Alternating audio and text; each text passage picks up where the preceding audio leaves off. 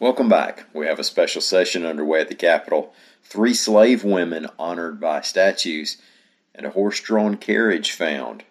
I'm Mike Morgan and we're down in Alabama. A special session is underway as the Alabama legislature considers the latest proposal to get new prisons built as part of an overhaul of the Alabama prison system. An overhaul that was ordered by the U.S. Justice Department when it deemed Alabama's prisons to be in such poor shape and so dangerous that they amounted to cruel and unusual punishment. Now, under this plan, funding to build the prisons would come from a $785 million bond issue, $400 million in federal funds from the American Rescue Plan Act, and $154 million from the State General Fund. AL.com Capitol reporter Mike Kaysen broke down 3 areas of potential debate as lawmakers sink their teeth into this thing. First, why would they be using $400 million of federal coronavirus relief money, other than the old Mount Everest reason, because it's there? Alabama Democratic Party Chair Chris England has already thrown a flag on that, arguing that there are better uses for COVID relief.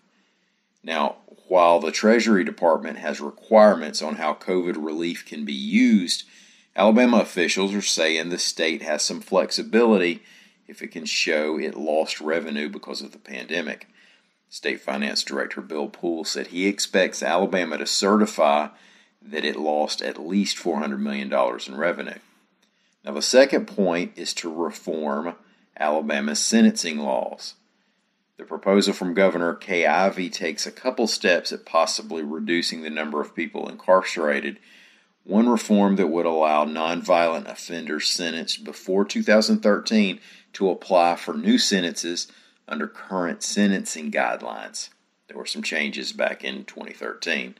Another reform in the proposal would expand a supervised release requirement to inmates sentenced before 2015. When that requirement was put into place. The ACLU is joining a push for more sentencing reform, and we might see Democrats go after the Habitual Felony Offender Act. And a third point is that the proposal, at least for the 2 men's prisons to be built during the first phase of the plan, gets around the usual competitive bidding process and allows the state to award contracts to whoever is deemed qualified to build the prisons.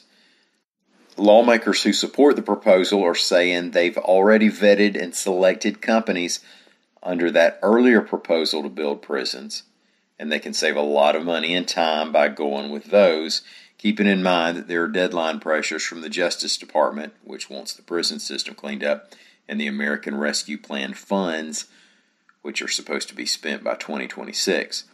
House Majority Leader Nathaniel Ledbetter, quote, "It looks like if we went back to the drawing board, it would probably cost taxpayers up to $75 million or more, and it would cost us probably another year before construction could start. With this plan, we will see dirt moved in the first quarter of next year." Now, we could see the House vote on this proposal as early as Wednesday. 3 new statues in Montgomery pay tribute to 3 of the slave women who were used for gynecological experiments back in the 1840s, reports AL.com's Dennis Pillion.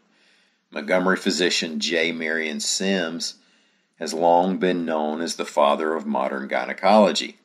Some of the techniques and tools he developed are still around, but the darker side of his work is now well known. Sims conducted experimental surgeries on slave women, and 3 of his subjects, named Anarcha, Lucy, and Betsy, are being honored with statues made of metal items welded together by Montgomery artist and activist Michelle Browder. The statues were unveiled last week at a ceremony. Multiple people have been charged in the case of a stolen horse-drawn carriage in Brighton, Alabama, reports AL.com's Carol Robinson. The carriage, which is owned by Magic Tours, was taken early Saturday morning from the St. Mark AME Church, where it was expected to transport a family to a funeral. The Magic Tours owner, Frank Tate, left the carriage there to get the horses that were supposed to draw it, and when he got back it was gone. However, the thieves apparently weren't able to blend in among all the other horse-drawn carriages in Brighton, and we can only speculate they weren't able to unload it on a horse-drawn carriage chop shop. It was Monday afternoon when the carriage was found, and multiple suspects turned into pumpkins. Thank y'all for listening. We'll be back bright and early tomorrow. Until then, remember to lock up your horse-drawn carriages and know that you have an invite to come by and see us anytime you want to on the World Wide Web at al.com.